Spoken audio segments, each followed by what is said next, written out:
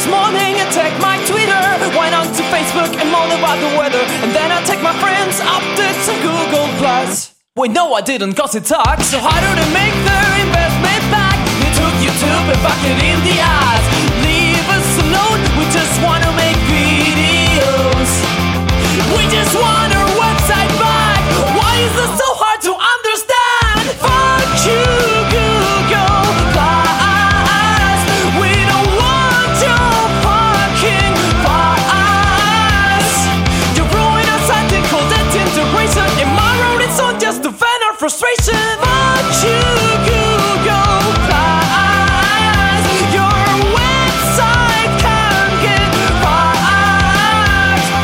If it was gonna work it would have happened by now. Maybe us Yahoo to fix it somehow.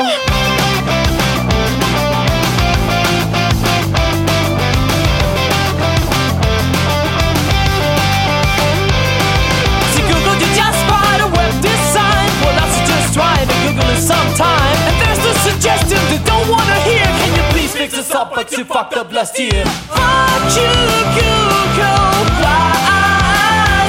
We don't want your fucking fuss. They ruin our site, they call it integration. And my road is on just to vent our frustration. Fuck you, Google Plus. Your website can't get fucked.